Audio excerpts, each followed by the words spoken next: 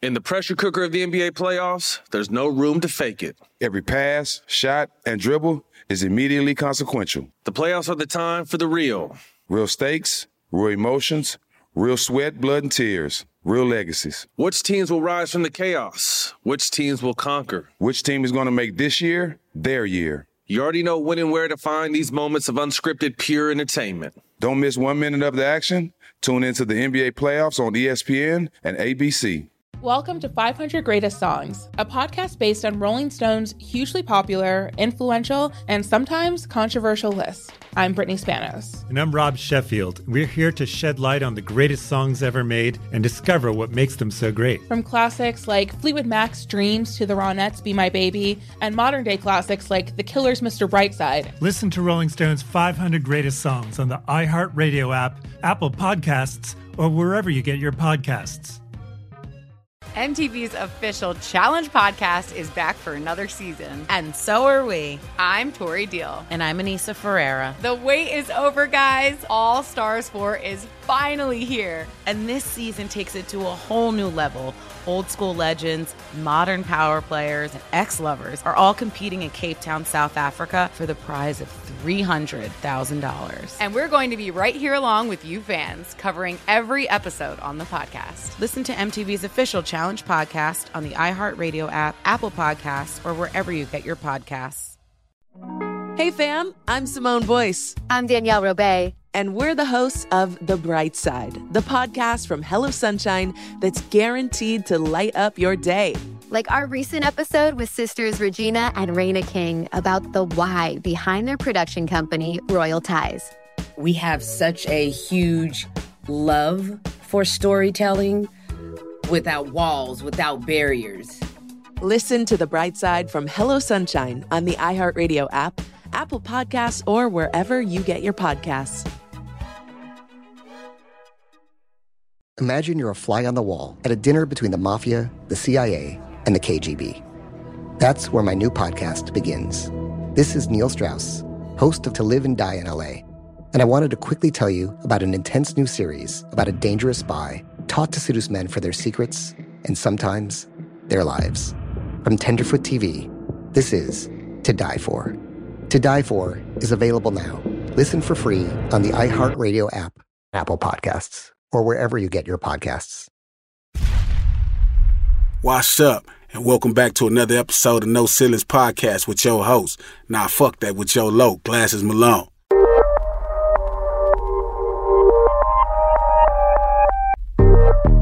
That's the problem, like, when you have a podcast and shit, and you have a conversation before you flush out really good ideas, you know what I'm saying? For like, you could have talked about this shit on the fucking podcast. It's like the shit we do in our thread. Yeah. We having long ass conversations and we're like, why we didn't talk about this on a podcast? Like, and then you get in front of the podcast and you don't got nothing to talk about. That shit is the worst. That's fucked up. Damn. Hold up, I gotta use the bathroom, girl. Pause. What is that? What's up with pause? Let's start with that. What is pause? Yeah, what is that? Fuck, are you trying to be young? No, I'm young. First of all, it was made by some old ass motherfuckers that are older than us. And Dame Dash and Cameron, what it is for East Coast sympathizers like myself, who mimic New York slang. I'm glad you know that.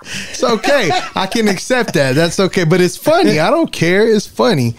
But you know what, though? That's one of the things that we be talking about sometimes is like everything's kind of like blurred lines now. Like, I know that, so I do it because it's funny. Pause to me is funny because obviously they use it as like no homo. That's how they used to use it, right? But you can't say no homo anymore because it's not politically correct. You can say what you want to say. You can say what you want, but I'm saying you could, you're going to get some backlash. We're not scared of cancel culture. Nah. So pause is basically like he said, pull the mic close. Like, yo, pause, bro. What you talking about? Pull the mic closer, bro. Relax. Bro, you could have just Getty glasses. Does it work? Yeah, you could have just said, hey, you need. You said what?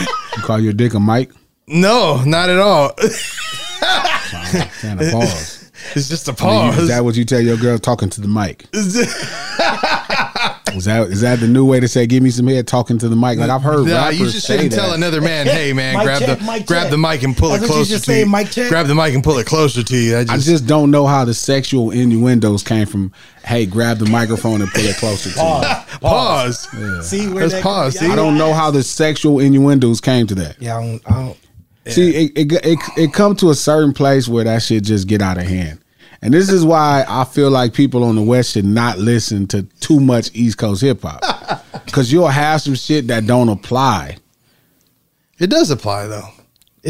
Pulling the microphone closer to your mouth. Not the act of you, a man telling another man to pull the microphone closer to your mouth. If like, hey, bro, I need to hear a little bit louder on the mic. You could just say it like that. See how more manly that is? Nah, I don't even understand why that had to be done. Yeah, like, put a mic closer. I don't get it. I don't get it.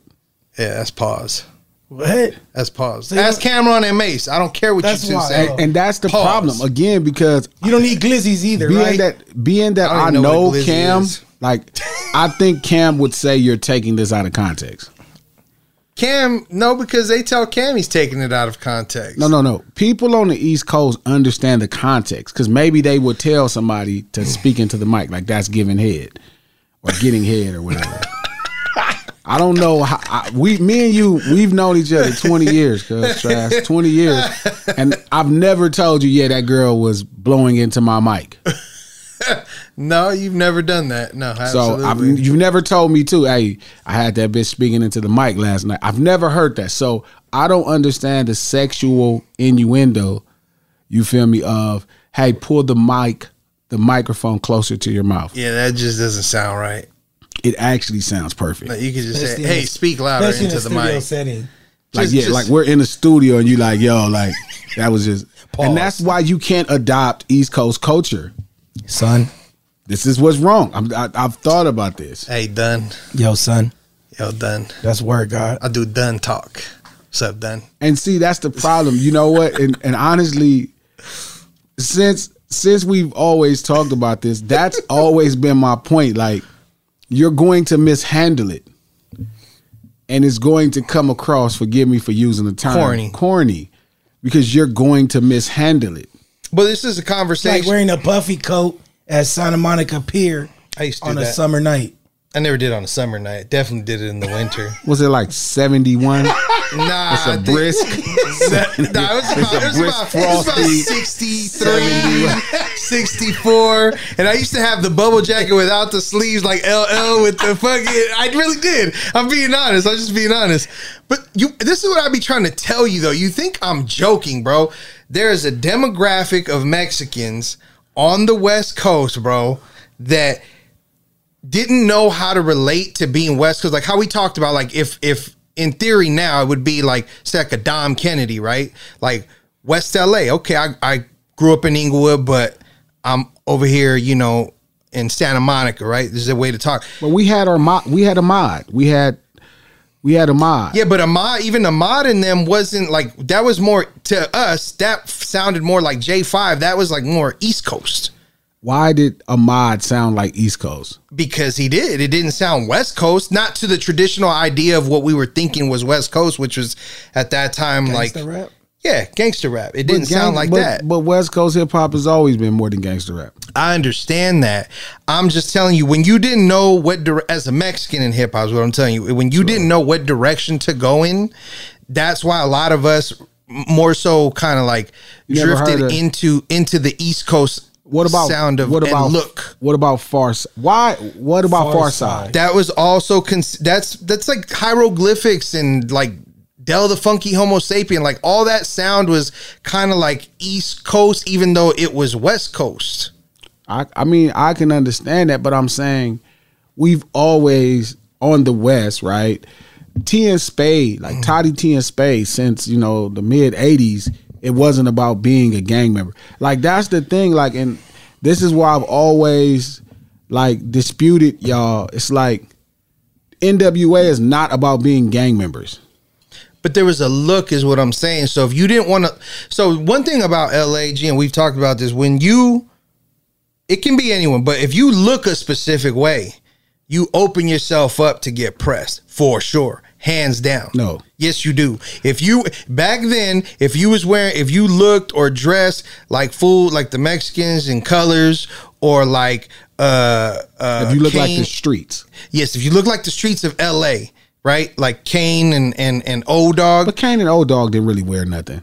I mean, it was white tees, Levi's, and house shoes. Everybody wore white tees. That's my point. But not everyone did. And if you did wear it, and you was in the neighborhoods that we were in, you were liable to somebody to be like, "Hey, homie, where you from?" So if you didn't want to deal with that, you'd be like, "Yo, son, what's up, son?" It was a defense mechanism. So you it was like, yeah, I rap like the East Coast guys because I don't want to sound like you gangbangers. So that okay. So we start. I'm taking you back to very early Traz. We're talking about 93, 94. So easily. This is No Ceilings. I got a headache already. Glasses Malone. My homeboy brought his homeboy. Jazzo the Juggernaut, say what's up, going bro? on, yo? Shout out to my brother Alcatraz, Tony Nadio. So it's fantastic MC and a hip hop historian in his own right. He's been on the podcast before, but I hear it coming. Traz is a Mexican hip hop artist. Jazz is mixed Guatemalan, you know what I mean, for the most part, but he grew up in Southgate. Traz grew up in Inglewood. And I think that's the cornerstone of it. He's half black too. Well, that's not even important, right? Why not? Because culturally, how you was raised is more important than how white people treat you. Yeah, I was raised Hispanic. Boom. Got you. Don't mean that he ain't no nigga. Everybody that don't know gonna treat him like a nigga for sure because he is mixed with black. But culturally, he grew up in Southgate, so I know what time it is. I learned more like junior high school. That's when because I was because you gonna start meeting other Mexican people. I got out of Southgate. My mom put me because I was in elementary in Southgate. Yeah. And then I got expelled, and then she was working at Sony. Where'd you get expelled from? From a fucking private school, Redeemer, right there on Long Beach Boulevard. Yeah. Then my mom took me to Culver City. Okay. And then that's what we was discussing that day. Yeah. He was talking about Culver City wasn't racially diverse. That motherfucker had everything. Yeah, Culver City. Well, because Culver City has a really underrated poor part that nobody talks about. Yeah. The projects.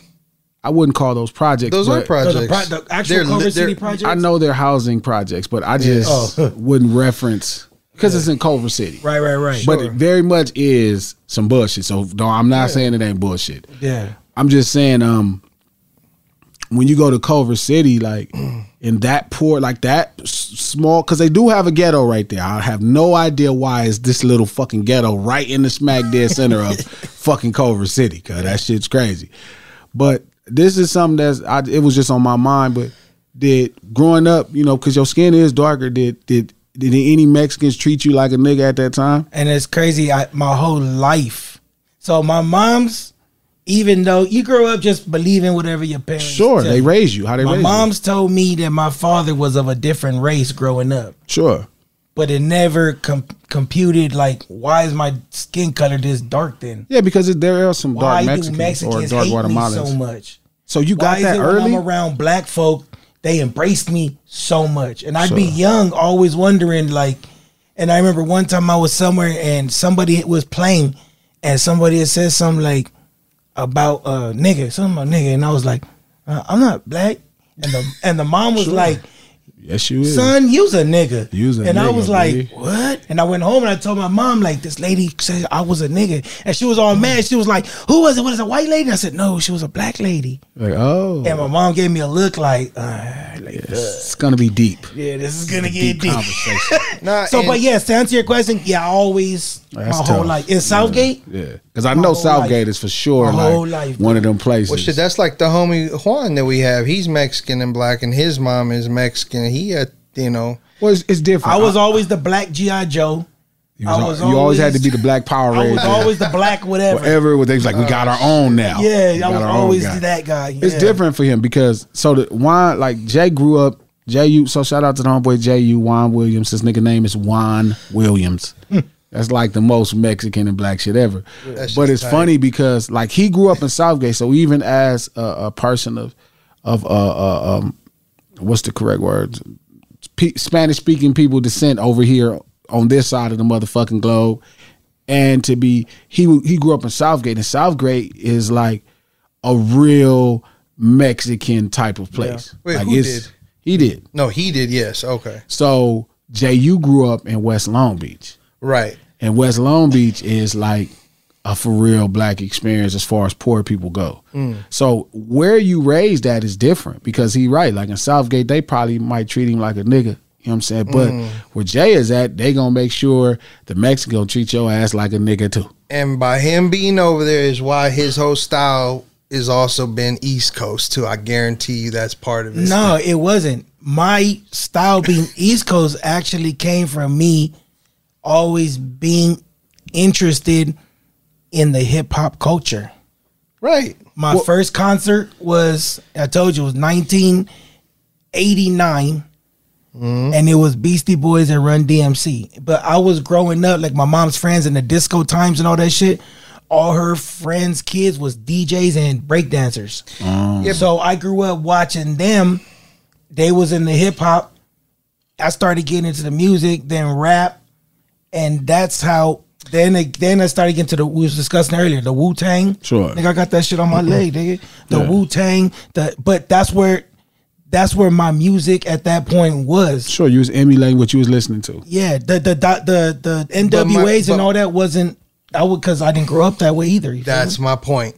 Yeah, but he just literally made my point. But both of y'all are really not making a point. So no, I'm gonna tell you why. But we might not be making the right point. No, but that's not even making a point at all, right? And you can make a point, right? But I'm saying the reality is, if you're from here and you're our age, nigga, you grew up on death row.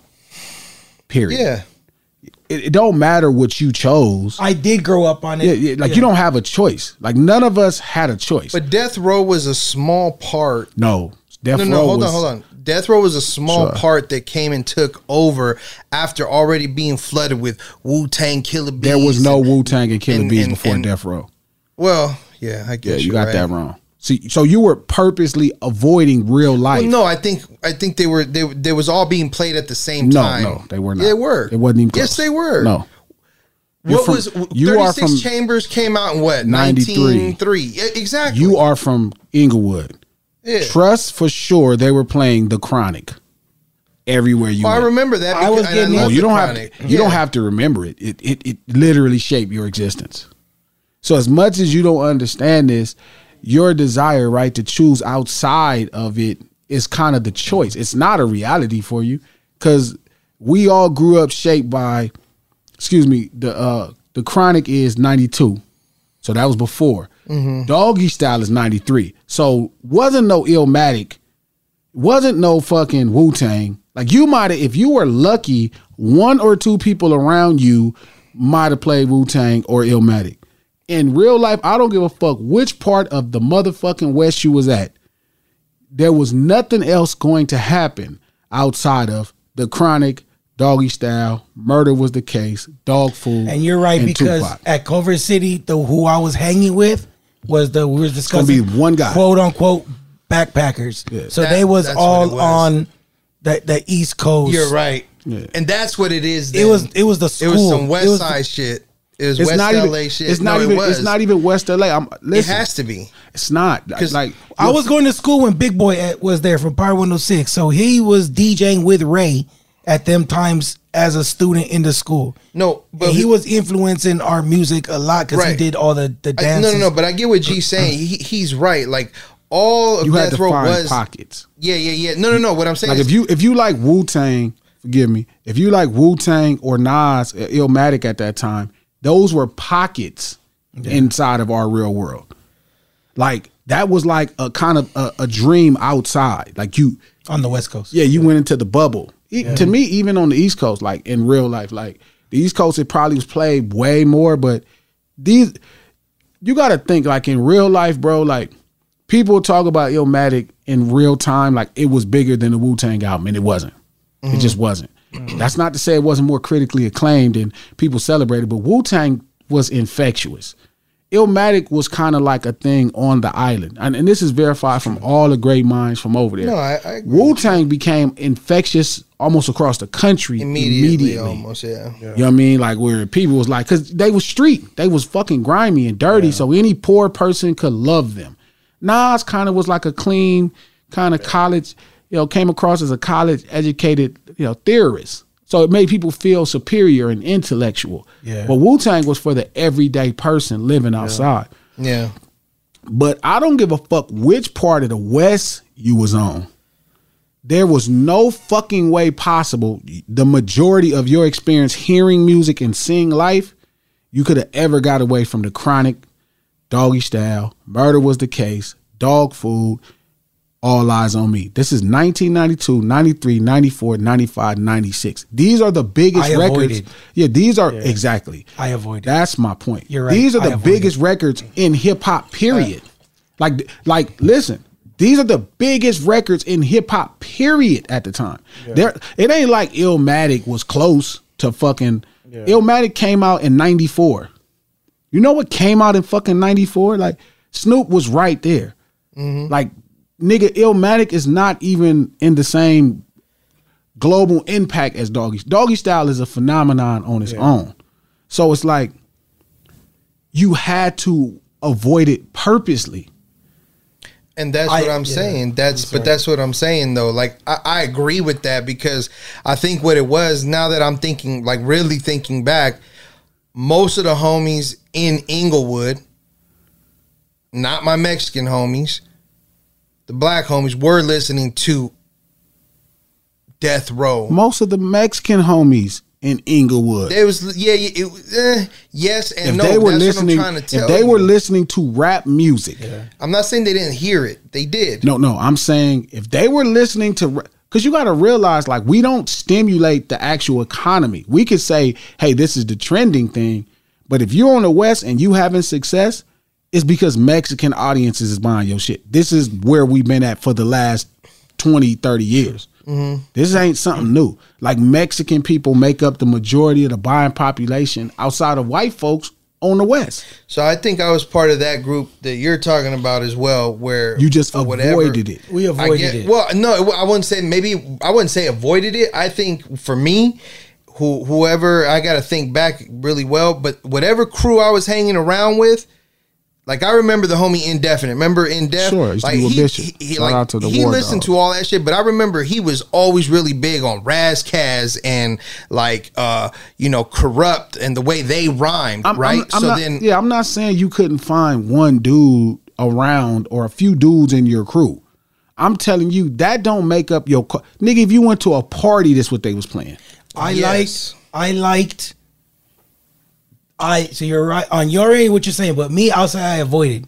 Yeah, you had because I too. liked the army pants. Yeah, I liked the things that came with the Wu-Tang and all that. Why? Because do you at think the time, that is, though? Well, because I wasn't gangbanging. But at the time when the Doggy Style came out, I was living on 67th and Cimarron by Horseman with my grandma. Sure. And all the home, everybody. Yeah. That's what was being heard. But so I was listening to it on a daily, but I would still go into my room and put on, because I was avoiding that culture, I guess I would say, of the gangbang. While living in it.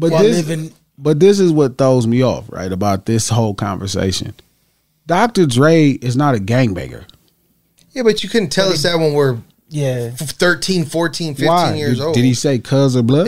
I didn't understand that at that point. You know what's funny is I never really associated, like how did it not register to you that Wu-Tang was way more street than Dr. Dre? That's the problem. Because that's the bias. Yeah, I've always kind of accused you of. Yeah, because we're talking about Wu-Tang, who's rapping on their album about doing cocaine, shooting niggas, doing dust.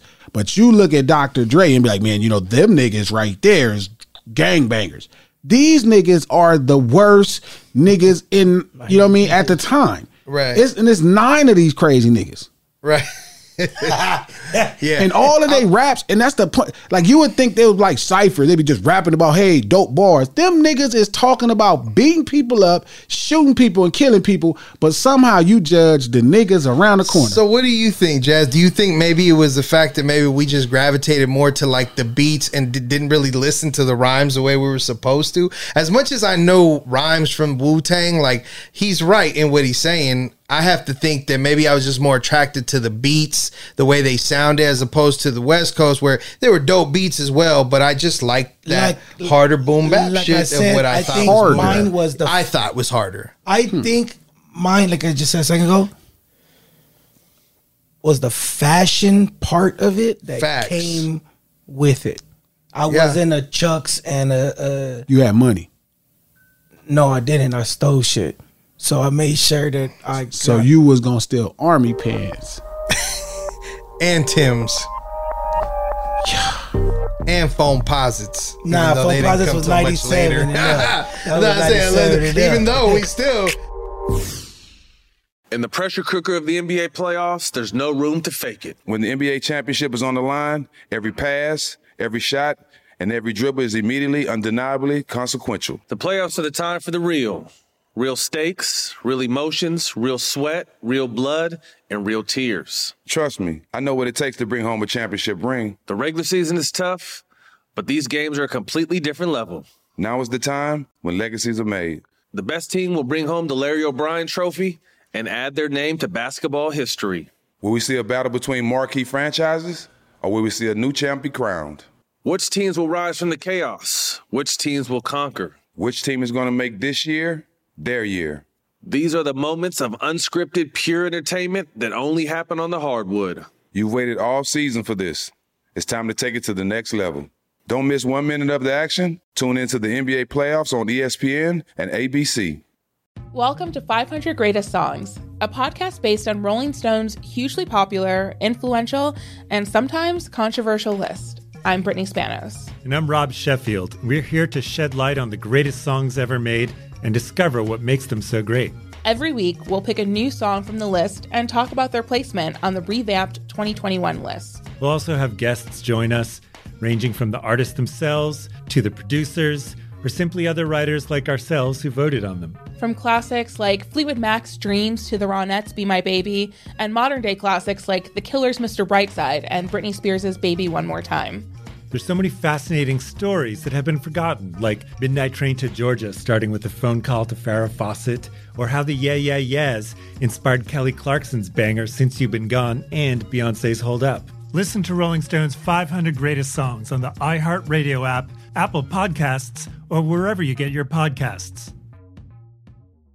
Hey, I'm Jay Shetty, and I'm the host of On Purpose. On Purpose's mission is to create impactful conversations to help you become happier, healthier, and more healed. This week, I talked to Tiffany Haddish in a hilarious, deep, thoughtful interview where we dive into family trauma, grief, sobriety, love, and dating. You'll be laughing, crying, and have so many impactful takeaways after this interview. I had this, homie lover friend for a long time. He's very disrespectful to me, very kind of messed up to me. But in my mind, we could get married. We have the most beautiful babies. He handsome. I'm pretty. It would be so cool. He's smart and intellectual. I'm kind of smart, I think. It would be fun. We have the best conversations. We have fun, but then he would treat me like crap. Listen to On Purpose with Jay Shetty on the iHeartRadio app, Apple Podcast, or wherever you get your podcasts. Trust me, you won't want to miss this one. Hey fam, I'm Simone Boyce. I'm Danielle Robay. And we're the hosts of The Bright Side, a daily podcast from Hello Sunshine that's guaranteed to light up your day. Every weekday, we bring you conversations with the culture makers who inspire us. Like our recent episode with Hollywood royalty Regina and Raina King. We talked about the creative power of women's relationships. I feel thank God for women, especially when it comes to Black women, the way we lean on our mothers, our grandmothers, our sisters, our friends. We're just each other's pulse. It's molecular, Listen to the bright side from Hello Sunshine on the iHeartRadio app, Apple Podcasts, or wherever you get your podcasts.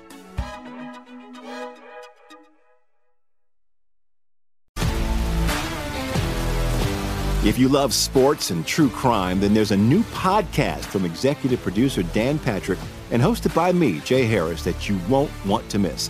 Playing Dirty: Sports Scandals. Each week, I'm squeezing the juiciest details from some of the biggest sports scandals ever. I'm talking Marcus Dixon, Olympic gymnastics, Cain Velasquez, salacious Super Bowl-level scandals. Join me on the dark side of sports by listening to Playing Dirty: Sports Scandals on the iHeartRadio app, Apple Podcasts, or wherever you get your podcasts. As two, let's say Chicano rap artists, right? Both of y'all are Chicano. I get the connotation, but we all know what Chicano means. So as street urban guys that grew up in street urban with that Spanish influence on the West, we know that's a Chicano person, right? So why weren't you playing Cypress Hill or let's say Kid Frost at the time? I did play Kid Frost, and I did play Cypress Hill. You want to know something? I'm gonna be honest with you. Why wasn't you celebrating Cypress Hill, who are street guys, as much as let's say a Wu-Tang, and they was rapping the same way? I did as a Southgate. Sure, yeah, that's Southgate with Cypress Hill. Yeah. We discussed earlier. Kid Frost that's the whole other side. Sure. Of LA, you know what I'm saying? East LA. A lot of people don't know that. When did that come out? What year did La Raza come out? 91? It's around 92, 93. All this is at the same time. Right. All this I don't is think the it was same 92, time. 93. It had to be about 91. Hold on, let me look at it. Yeah. Look that up. But I'm saying, why weren't you? Well, no, what I was going to say was, I know for me, let me speak for me, because I'm not, Jazz has his own, the way he 90, right? So in 1990, I had to be, about 11, 12 years old? Yeah. Something like that? Yeah, we were really close. All right. So for me, what I do start remembering right now that you're talking about, like, why did you do that? I thought in my mind that, because this is the thing, and you actually pointed this out to me, it's like, you used to tell me when we first met, you're like, you do a lot of West Coast shit, but you still try to act like East Coast kind of. And I think what it was I think I was trying to be different from what it was here, not understanding that kind of looked dumb. I didn't get it. Especially trying to do music. It's like a boy wearing a dress. I mean, if I wouldn't use that comparison, but yeah, I mean, because it don't have to have a sex. I know we attach a section window, right, to it. I know we do, but that's not what I'm saying. I get what you're saying. You don't have to be gay to wear a dress and heels. You know why you associated with being gay? Because you like, why would you wear a dress and heels? Right. That's how I like. Why would you dress like the East Coast? And I think it was just because it was trying to. My bad. It was just trying to be different. I wanted to be different. I didn't want to be. When you started hearing Chicano rap, like I was like, oh, they rapping like this, dog. That's how it felt, racist, right? Bro. Well, listen, I'm just being honest, so I can try to. I'm just saying you're racist to like real Mexican rap. Well, again, as a Mexican person, and I used to always tell y'all that. No. But see, again, a big part of it, and that's a whole nother conversation. But a big part of that was being the fact, like, when Oscar De La Hoya with his crazy ass now, but when he talks about how Mexicans treated him for being too whitewashed or because he spoke a little bit too proper, like, Mexicans really do shit like that. So then it makes you go, well, fuck you. Whatever. So now I'm not going to be Mexican. No, not Mexican people. A group of whatever they are. So for me in particular, at one time it was cholos that acted that way. So now when I see cholos talking about, oh, I got the new Jordans and I got this, it's like, not now per se in this moment, but like as I was getting older, as I'm watching them do this, I'm like, you guys are fucking posers, perpetrators. When you did it, you were a mayatero. When I did it, I was a mayatero. Sure. Right. But I also didn't understand that a big part of why they were telling me that was because I was imitating East Coast hip hop in my dressing. So to them, I was trying to be, not only was I trying to be black, I was trying to be black from a whole nother coast. So it really stuck out. Well, you got to realize LA, the most underrated part of where we all from, right, is there's really one culture. That's the problem. Like if you're from where we from, not you from Inglewood, so y'all still have some shit. But on our side of town, right on the east side, Watts, Compton, Southgate, Linwood, all that, Long Beach, we're one culture. I grew up my whole life eating ceviche, tamales, Mexican food, Mexican friends, the whole thing. I've been going to quinceañeras since I was a teenager. Different people. So it's always been one culture. That's the one thing about the East Side. It's pretty much one culture. So that's why I don't understand, like, kind of the talk. You know what I'm saying? Like, a lot of the things that we do, like, we all were at the hest of it.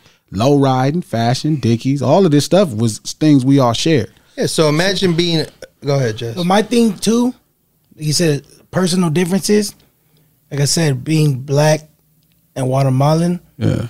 And then having beef all the time with Mexicans and being confused. I had a major identity thing. Sure. Then knowing, like, why black folks fuck with me so much? And then see, like, my mom's was a chola. Sure. So Cortez, no. Chucks, why was it Cortez? She was, oh no, you're not gonna be a gang Oh, member. you're not one of us. You're not gonna dress like a cholo. You're not one of us. So now I'm like, so what the fuck do I wear then? So now I'm trying to find. And then when I got the transition from Southgate to Culver City, now the whole thing, I'm like, whoa. Now I'm can I borrow your pants? I'm gonna wear those tomorrow. Because moms wouldn't buy them. Yeah, it's really less culture in Culver City compared. And shout out to the Culver City projects. No shade to nobody. Less culture. It is. No, it's not. It's more mixed cultures. It's not. That's not how it works, right? I'm trying to tell you. That's why it gets confused. No, it's not, because it's mainstream. That's fine, but when you go to Santa Monica, listen, there's no culture in Santa Monica. It's just tradition. Like in affluent communities, there's no culture. It's just tradition. It's a mainstream thing. Culture is birthed out of poverty. It's only in poverty. That's why I'm not. No shade to Santa Monica or Culver City, because Culver City do got some shit, but they just like cholos from East LA. When you get to the cultured part of them. The culture part of it. Yeah, the real part. Like, them motherfuckers is like East LA. You gonna go over there, have a problem, you finna be a mayate, you gonna get the whole treatment over there. And the gangs that's close over there, you will get the Crip and Blood treatment. Them niggas look the same. I told you, we was talking about it. But that's what I was saying. That was like the richer. You know what I'm saying? Like the Ladera Heights. We had like Overhill. Yeah, you're closer. You're closer to it over there. Yeah. But the point I'm saying is, so that's what I'm saying. A lot of the ideas, and I think that's part of it, right? Is because the further you go west, it's less culture. So culture being this thing rooted, like, in poverty, in oppression. That's why you birth it. The lingo and the slang, right, comes from bad education programs that are not translating to educating students. Dickies are not like some niggas chose, like, oh, these is going to be the freshest pants. Yeah. These were the pants you could afford to get 6 pairs for school year that year. Right. Chucks were $14, $15, $16 in HP. All my older homies, their parents took them to HP, Huntington Park, to shop. And if anybody know what HP is, that's Mexico. Yeah. Yep. So again, the culture is birthed out of necessity. It's what you can afford. Right? Cortez was cheap. They were not, like, they had tennis shoes that were more expensive. These were cheaply and cheaper made running shoes. So I could get anything but Cortez and Chucks. No, and it's funny that you said that, because my dad, who grew up in Santa Monica, from Santa Monica, who wore Pendletons, Dickies, Wallabies in his time, which that's what it was. It was Wallabies and hard bottom shoes for them. So Wallabies is still that shit for us. Right, for sure. Shout out to Pops. And that's funny, right? Because that was nothing I used to love wearing with Wallabies, but I always identified it with Ghost and Wu-Tang shit, yeah. Crazy, right? Yeah. But no, I get what you're saying. I get everything that you're saying, G. I think so. Would you say, let me ask you a question now. Would you say that maybe that's why we got the hate, so to speak, I guess if you want to call it that, was because maybe we didn't grow up with a lot of money, right? Like we weren't rich or nothing, but maybe our families had a little bit more money than the ones on the East. So we were able, like, my mom's, she didn't have the money, but she would put it together because I wanted Karl Kani or I wanted a pair of cross colors because that's what was being worn in middle school when I went to school in Santa Monica at Lincoln Middle School. And it was all the white boys, but even now that I think back, the brothers that were there, even if they were from Venice or Inglewood or even up to the 6 O's, it was a fashion show. It was more like a fashion show. Yeah. The 60s created like that. was a fashion show. Right. Well, that's what we're saying. But the West Side is like that. Like the 60s Yeah. created kind of, to me, the gangbanger, nerdy Docker look. They were the first ones wearing Dockers to me as a gangbanger because it's in my time. The 6 O's started wearing Dockers first and button-up shirts and all that. And that's a West Side thing. But it's also, I agree, because you motherfuckers had money. So Eddie Bauer and shit. That's what we were just talking about. So it's like, so what's starting to make sense to me is I never caught this part well. And then when he said it, y'all parents is why y'all not like that. Yeah. Your parents, like most people, parents bought them Dickies and Chucks. They didn't have a choice. Right. You know what I mean? You didn't have a choice. Wasn't nobody finna drop you off at Santa Monica? Nigga, you're going to school at Inglewood High School or Morningside. That's where culture is born at. But when your parents got some money and some will, you know what I mean, they can keep you away from, per se, the culture, which kind of, because most of this shit, like I said, if your mom says, okay, well, look, your mom being a chola, and she like, all right, well, look, I'm finna go take you, and she buy you Ben Davis,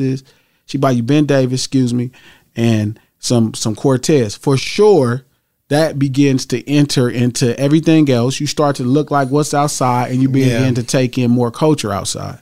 Same for you, right? Your pops, your pops, to me, like when we always talk about him, as an original cholo. Like the feel of what a real cholo is. Like not the modern version of this hyper violent thing that we assume, but like a real proud Mexican American. Like, yo, I'm here, but this is still, I came from a real struggle in a third world country.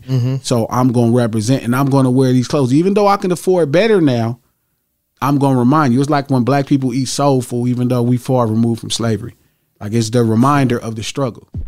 What's up with it? GLA $$ Eastside. That's right, Glasses Malone. And on motherfucking September 22nd, I'm dropping my new album, Cancel These Nuts. But for anybody that want to support right now, hop online, go to thecripstore.com. That's right, The Crip Store. TheCripstore.com. And buy a physical copy right now, autographed from me. Right now, you can have it ahead of time before it's on all streaming sites. So show some support to the real ones, you know what I'm saying? Jump on thecripstore.com and buy my new album, Cancel These Nuts. Buy it right now before it drops online September 22nd. Yeah, thecripstore.com. I never thought about it, but it's your parents, right? Yeah, it is, because they kept and y'all us, was on the West Side. Well, they were trying to keep us away from. Now it makes sense, actually. That's why I did have a dad that was like, "No, you're not gonna wear that because you're not gonna look like the little, little gangbanger out there on the corner." That's how he would look at it. Mind you, he comes from that. Sure. See, I went to school in Inglewood. Like, I didn't grow up in Santa Monica per se. Originally, we moved to Inglewood. I went to school all of my elementary, and the only reason I got into Santa Monica was because my pops got a job as a sanitation driver, and during that time, they actually allowed your child to go on a permit if you worked in the city. Sure. And that's why I was at Culver City, was a work permit. Work permit. So, and it was different, bro, because again, even the Mexicans in Santa Monica and like the graveyards that were over there, the Crips and all that, like that. So that's funny you're talking about Culver City. Santa Monica, right by the college, is the whole section of Mexican and black gangs in this one small ass radius, bro. Because it's really cheap living right there. Right. And there's rent control and all that. Yeah. So, going to Santa Monica, though, those Mexicans, oddly enough, most of them were cholos, like you said, like maybe like a East LA cholo. Sure. So when I went to school, I remember going to school, even in Lincoln Middle School, they was already looking at me like that because I was already into what I was into. You got, Digital Underground, and even though that's a West Coast group, the sound to me back then was not true. Well, to me, it felt like what I was listening to already from, LL. It's not like that. Remember, LL is produced by West Coast. The nigga who started 40s produced LL Cool J. See, I didn't know that. Yeah. It's weird because I was banging, you know what album I was banging on? What? Banging on Wax. And I Yeah. wasn't a gang member. Well, that's Battle Cat. Right. So again, a lot of the music, so the album you talking about, because you're not talking about the first LL record, we too young for that. Right. You're talking about Bigger and Deffer. Yeah. Bad, I Need Love. That's produced by somebody right here. From the West Coast. Pooh and Bobcat. So then what I was clearly being influenced by was television then. Well, I don't think the it look was, of it. I don't think that what I think happened was, right, this is gonna sound crazy, right? But most people, parents raise them when you don't have money, you have to buy what's affordable clothes. The clothes begin to send different type of people your way. That's when the people start to influence you. But when you on the West Side and you're in like these affluent places, because I went to Artesia High School for 1 year. My mom wouldn't let me go to Compton High, no Jordan, no Locke, because they didn't have AP classes. She like, yo, you're going to continue to achieve. I'm not going to put you in classes that don't have I'm not going to put you in school that don't have AP classes, advanced placement. So the only schools was schools outside of the ghetto, right? So I went to Artesia for 1 year, right? The problem with it is that's where, you know, if you listen to Wu-Tang in high school, it's because you're a mainstream person out here. You're at a mainstream place. Mainstream is you start to, everything is available to you. Mm-hmm. Everything is available. None of it has to represent anything because whatever you choose is fine. Because this is that's how I was at Artesia that 1 year. Shout out Manny. So we're the Mannies of our generation. Is that what you're right? saying? So, well, it's different because Manny didn't grow up on nothing else but, hell no, Manny is a poor motherfucker. Shout out to Manny. Manny is on Ace Boy Worldwide podcast every Friday. The homie Punisher, homie Trey. But he loves everything commercial. But now that's because guess what? He's a traveling, paid, affluent black man. So at this point, he's mainstream. Like if you see Manny, he has no cultural identity. Like he'll just listen to whatever because that's how it is in mainstream America. So when you at Santa Monica or you go to these really nice affluent schools where people don't need anything to create the identity. Like remember, poverty creates this personal need to hold on to something. You don't have nothing else. So you hold on to everything that you are. You know what I mean? So, you know, the music, if it's representing you, like, that's me. This is all I got. And this is me. But when you go to Santa Monica and these are really more like middle class communities, it's like, yeah, we don't need anything. We'll play whatever I like. And then guess what? You have this choice. But when you come from where we come from, you know what I mean? Like, if you would have went to it's not no big Wu-Tang group of niggas at Inglewood. Them niggas is playing Death Row. Yeah. And it was like that because I always lived in Southgate, but I was going to school in Culver City. Sure. I dressed and fit in when I went to school. When I came back to Southgate, you look crazy. I look crazy. Same to me. For me in Inglewood. Because Southgate is still a poor place. Like exactly. It's really a poor place. And me and Alk was discussing this. All my friends in Culver City, and he was like, no, I said, it was all gang members. Yeah. But their parents was fucking lawyers, doctors, all kind of shit. Well, that's West Side gangbanging, West Side gangbanging in a nutshell. So they all came to school fresh as shit with money. I told one of my friends was 16, was coming to school in his dad's Porsche. Well, you know what I'm saying? So it was like, so there are some gangs that are in affluent communities. You know what I mean? And they do got these little, because don't get me wrong, like where the graveyard's at, it's a poor little niche. Yeah. But it's Santa fucking Monica. Right. You know what I'm saying? So it is this little poor spot, but nigga, as soon as you step a couple blocks, you in some coin. Same with Venice. Like the shorelines where they from, you know, one thing that people don't know about Venice is like there's a part over there that's like one of the earliest places black people settled in Los Angeles. Is that Oakwood? Penmar, that area?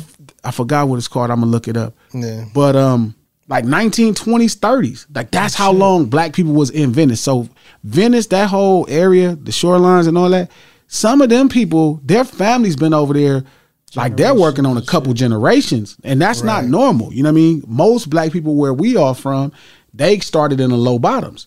That's in the 40s, 50s, and 60s. Them niggas in the shorelines in Venice, shout out to them. Them niggas' families, some of their families been over there since the fucking 20s. So again, but as soon as you step out from that little poor niche of you know, Venice, it's Venice. Yeah. So, you know what I mean? Like It's some coins. So a lot of people birth gangs because they're close to. So some of these middle class communities birth gangs because they're close to poor communities, and you need to protect your shit. Yeah, that's why you get that makes sense. Graveyard. That's why you get By Yourself. That's why you get Playboy. You know what I mean? You get those. That's where you get Mansfield, because nigga, you not finna bring that bullshit over here. Right. And we gonna protect ourselves. And guess what? Now you got a gang. Yep. Yeah, that makes sense. But it's just weird to me, like I said, that you culturally don't. Well, I guess that's the truth. That's what's wrong. You didn't have if you go to Santa Monica, right? Like, yeah, you from Inglewood, and Inglewood is already like a place that could be considered a middle class community. It is and kind of not. Well, the Bottoms has its area, and some of the families. Hyde Park. Yeah, but even those areas over there it's were a couple like dollars. Not really beat up. Sure, but so yeah, you're from somewhat that we could be considered a suburb of Los Angeles, right? From Southgate, and if you're from Inglewood, yeah, you're in a better. Yeah, you for sure. You're in a better. If you from where we from, you go to Inglewood, you moved up. Yeah, you moved up. Because it's closer west. It makes sense. Well, it's just a better place. No, it's I look better, smell better. Well, no. Like from Inglewood to Watts, it was like it makes even but it makes sense even in the grand scheme of history, like going back to the 50s when blacks and Latinos couldn't come past the Alameda. East LA Bridge and then Alameda, right? No, nothing across Alameda. Nothing, and then once you were allowed to, it was like you were getting in this better area, and that's how it was always looked at. So I get it, man. But listen, I understood it. I'm glad that it's, even though it's come a lot later for me, like I get it now. I was able to, shout out to the homie Midget Loco. You know what I mean? Like, yeah, shout out to Midget. That's a solid brother.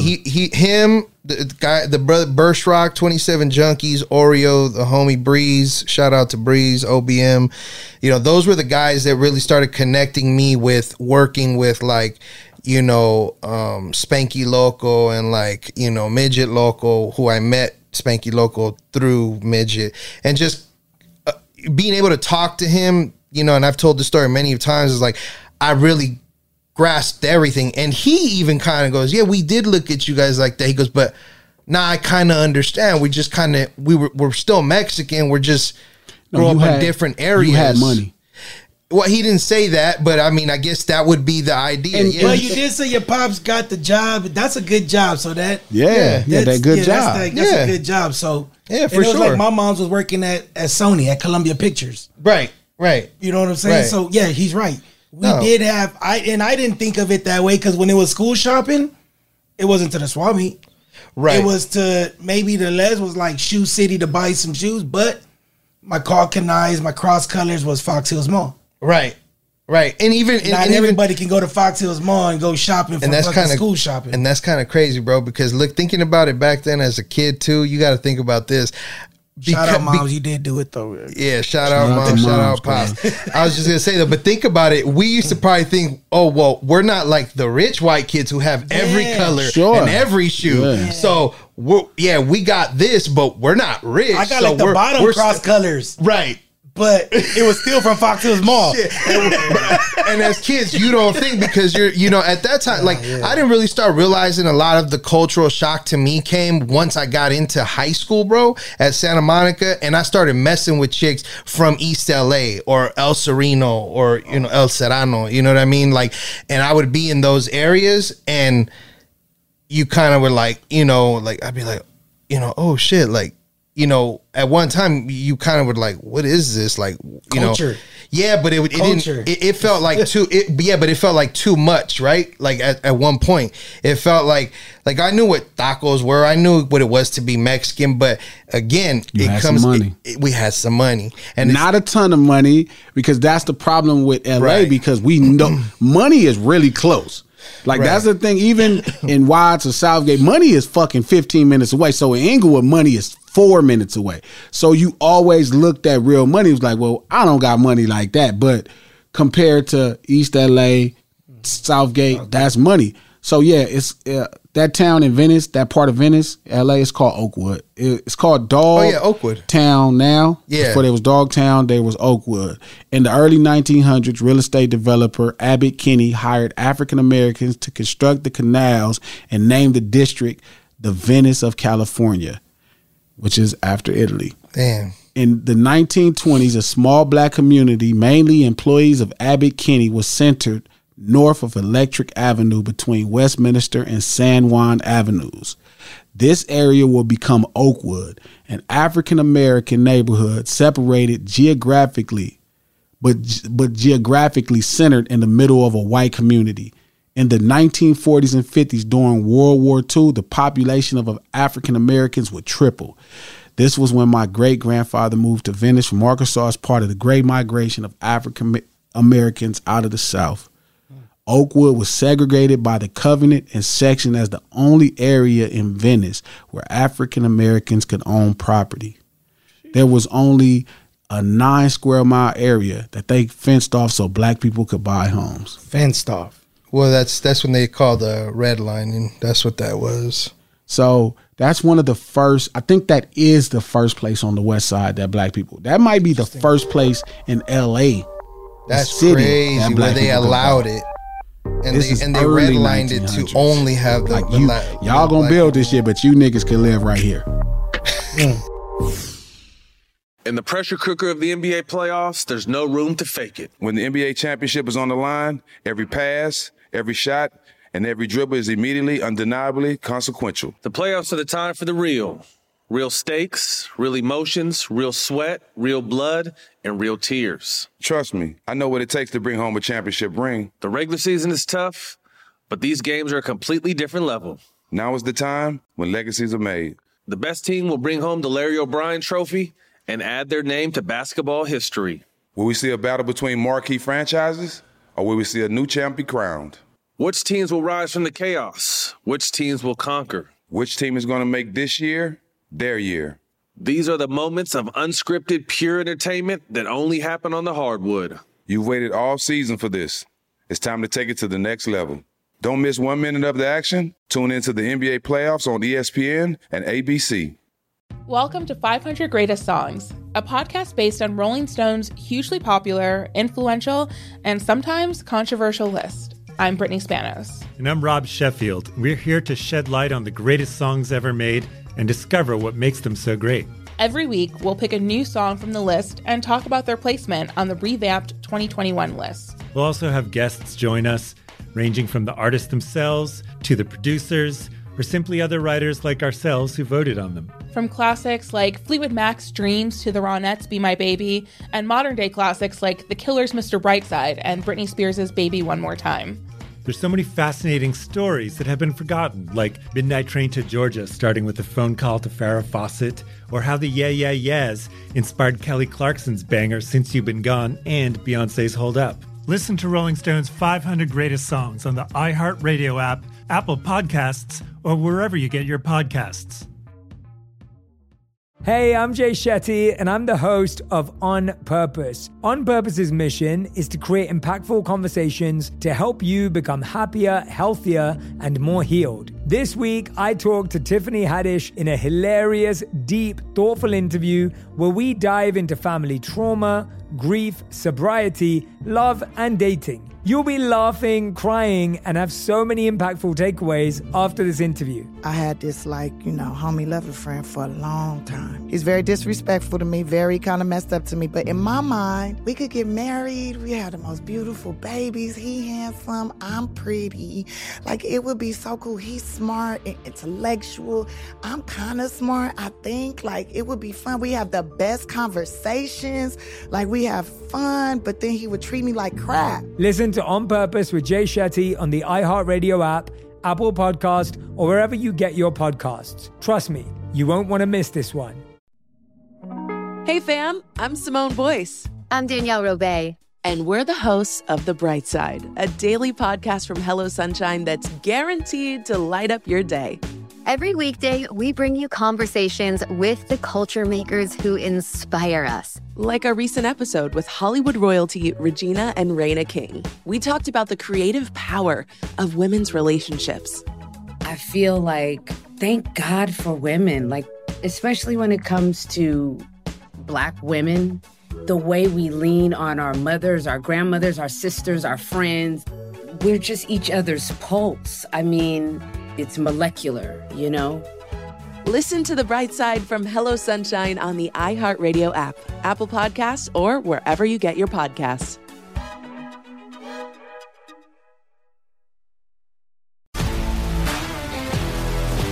If you love sports and true crime, then there's a new podcast from executive producer Dan Patrick and hosted by me, Jay Harris, that you won't want to miss. Playing Dirty: Sports Scandals. Each week, I'm squeezing the juiciest details from some of the biggest sports scandals ever. I'm talking Marcus Dixon, Olympic gymnastics, Cain Velasquez, salacious Super Bowl-level scandals. Join me on the dark side of sports by listening to Playing Dirty: Sports Scandals on the iHeartRadio app, Apple Podcasts, or wherever you get your podcasts. What's dope about this podcast today, and I finally figured it out, it's poverty. So you had the choice to kind of integrate with people, and your parents gave you better. Yeah, my parents gave me. So at that point you had, so again, like, because you went to this school, there was no need to hold on to the code. Because if you would have went to Morningside, you was going to be this. Yep. Because you know the type of, it's not ain't no indefinites like that at, shout out to the indef, but there's no indefinites at motherfucking Morningside. That's why moms didn't let me go to school in Culver City and Southgate. No, and hands down. Yeah. Period. And it's funny that you say for that sure you're going to Culver City. Yeah. You know, it's funny that you say it because Indef was raised by his grandmother, right? And grandma lived right on Centinela in Santa Monica, like that Westwood kind of like Mar Vista almost area, which is a really nice area. I think she was an educator, really nice woman too. But that's crazy now that I'm thinking about it. You're right. Even like the homie Roy Davidson, they was all Venice. Yeah. You know what I mean? But you said it earlier though. She could afford it. Yeah. Your parents could afford it. And that's why I was able to buy. And that's why I'm saying the hip hop, whatever. Part of culture is you have to be proud of it because it's fucked up. Yeah. So you don't want to be insecure, so you compensate with a pride of it as a representation. Like Dickies it's a work pants, nigga. Yeah. Mm-hmm. Yeah, you're right. That's a work pants. That's a factory pants for people working in a factory. And this was the only thing moms and dads could afford to start a school year, and you didn't have no money. So I can get you can get one pair of these or you can get 10 pair of them. And you wanted 10 fucking pair of pants. Because then you felt, you know what I mean? Or you can get this one pair of tennis shoes, which is Filas or these K-Swiss, you know, because these motherfuckers is $56, or you could get this motherfucking 3 pair of these $16 Chuck Taylors or this $22 Cortez. That's deep. So once you walked outside in these new clothes, that started to set how everybody else interacted with you, the type of other poor people you attracted, right? And then how you started to hold on to it as an identity because everybody else where you went would make fun because you didn't have no money. So now I have a question that has nothing to do with us. Maybe you can answer it for us. Sure. What is your thoughts? And maybe your thoughts too, what you think about it too. But I know he'll be able to for sure answer this. What about the guys who did grow up like that, then got a little money and switched up? So like, I know that there was cholos, the guys that I know that wore the Chucks, that wore the Vans, that wore the Dickies. Maybe their parents didn't have the money like you're saying, right?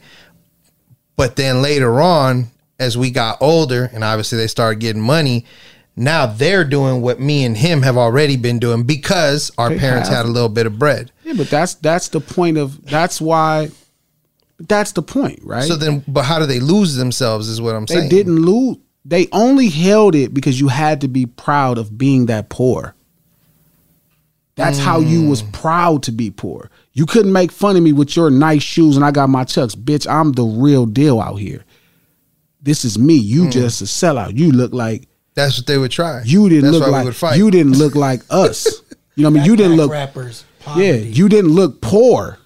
You looked it like choice. That's all the translation. Get it. So that's why they had to put the pressure on you, because it's like either if they gonna say, look at him over there with money, that's what it is. And that's what they was hating on, not so much what It's not even. I wouldn't even call it hating. What it Poor people looking at people with money, it's not hating. Like, I hate that that's the narrative today. Like, there's a fucking real issue. The reason why I call it... I understand, but listen to what I'm saying. Poor people, like if a motherfucker is starving outside, he looking at a window and you got a big ass steak and he like, bitch ass nigga got that steak. He's not hating. He's hungry. Hating is when you're making a conscious choice to react. I'm tired of hating being the go-to thing. It's not, bro. People are poor. I'm not saying they should be mad at you. That's a complex of poverty. Mm-hmm. But they're not hating on you. They like, damn, I wish I had a choice. But I don't, so I have to be proud of this poverty because this is all I have. I have to be proud of this culture because I can't make a choice to choose anything else. So I have to use pride to overcome, America is built on, fuck the poor people. Yeah. You know what I mean? You being superior. Period. You know what I'm saying? That's what makes low riding so great. Low riding is taking old cars, fixing them up, and making them special because you don't want to go finance a brand new fucking car. It's cheaper to rebuild a car than go buy a new car. You could build it in payments and in lump sums. Exactly how you want it. Yeah. So are you talking about in terms of putting that up against a high-end luxury car? Because now an old school car, you do that and it's worth more than any piece of shit luxury car. Guess what? At this place now, culture is completely different. If you went to a soul food restaurant that was a high-end soul food restaurant, they probably charge more than Fleming's. You know what I'm saying? Because culture right now poverty is fleeting in America. Right now, you just broke. Yeah. Ain't really no poverty, especially not where we from. Like a house in Watts costs $500,000. This is the worst place in Black LA. Watts. Yep. A house on the 7 is $500,000. Nigga, you cannot be a poor person. You can be broke, but you can't be poor. No more middle class. Ain't no more people in the house doing drugs, not paying this rent. You know what I'm saying? There's no more of that. Like, ain't no more just hanging out, drinking, and fucking up. Everybody got a job to pay this rent. This rent $2,800. Live in LA, but now they're pushing people to the outskirts, which is my where daughter's in the jungles. I told you in the jungle, she's paying $2,400. Yeah, in the jungle. Well, yeah, all that is gentrified now, and just for sure. So when you gentrify, you lose culture, and that's what I was saying to you earlier. When I think you was kind of almost got offended. You have tradition in middle class and affluent communities. You don't have culture. You have tradition. You could have things that we all do just because we just want to do them. Culture is a force. It's a way of life that you live because of the conditions. You don't have a choice. You know what I mean? The fashion is cheap. Ain't no expensive shit in culture. Gucci is not culture. Louis Vuitton is not culture. It's white culture. It's not culture at all because white people don't wear that shit. It's not culture. It's just it's just clothes. Fashion. They don't. It don't mean nothing. If you wear some Dickies, it means something. Facts. But it didn't mean nothing when they first started wearing them. It was just this was what the poor people in LA was going to get because this is what HP sold the shit of. HP had this. HP had Chucks, Cortez, and Dickies, and Ben Davis, and Carhartt. Yep. That's what you bought. Work clothes. Solos and fuck yeah. So let's jump around to something real quick. So why do you think, so at that time, thinking about those fabrics of clothing, right? Because that's what we could afford. If you think about like our parents, right? Or our friends' parents even, you know what I mean? Like the way they dressed as adults at the age we are now, right? Even yourself still, right? Like you still will wear Chucks. We're at a certain age now that our parents were. So why do you think now we look the way we do? Is it just culture, the evolution, or like, how can I say this? Like, I know that we're all grown men.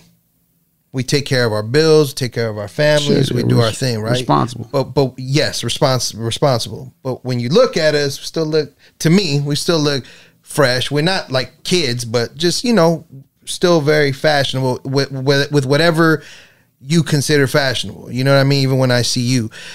Back in the day, our parents dressed like with a button down and slacks. Was that part of coming from poverty? Is that what that was? And now because we've our generations have grown and made more money now as adults, we're able to dress a little different? That's what I'm trying to figure out. Obviously, you're wearing mainstream attire. Correct. Completely top to bottom. Sure. I'm dressed like a Crip. So he's not. Yeah. Like you're wearing what you can afford. Sure. You wearing $400 shoes. Them shoes are $700 today.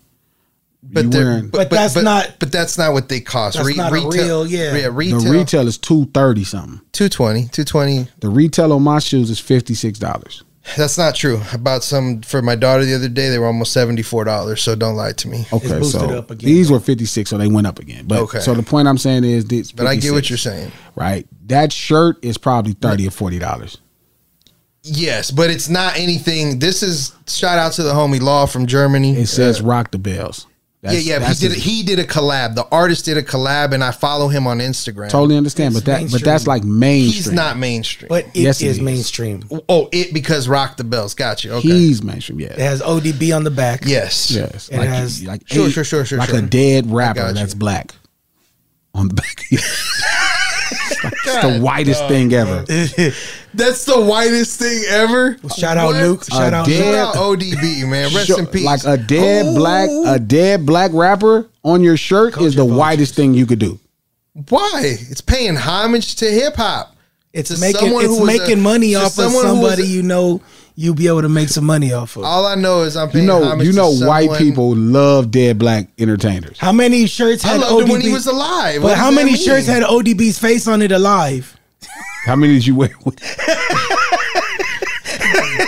I had Wu-Tang shirts, so don't play with me. No, but they didn't really have merch like that back then. Let's just be honest. That's not their shit. merch right now. Huh? That's not their merch right now. I don't know what's going on. But it could be tied to his family. You don't know. So that hat is about. Matter of fact, I'm going to ask Law. I'm going to ask Young Dirty. We're not going to throw him under there. So that's about $50. So it's about $270 in the shoe because them for sure is $270. Them They're Yeezys not. don't They're play. Low key, them Adidas socks ain't normal. Yeah, them Adidas socks is $26. That hat is $50. He didn't even argue the $26 socks though. That hat is $50. This is also an independent. That hat is $50 or $60. This is so let me tell you something. Is it $50 or $60? Hold on. Shout out to the homies at X Marks the Spot 22 out in the Bronx, New York. He makes some fly ass shit, bro. LA and West Coast style hats. And this is an independent. That's not an LA or West Coast style. He's been sued by New Era because of his hats.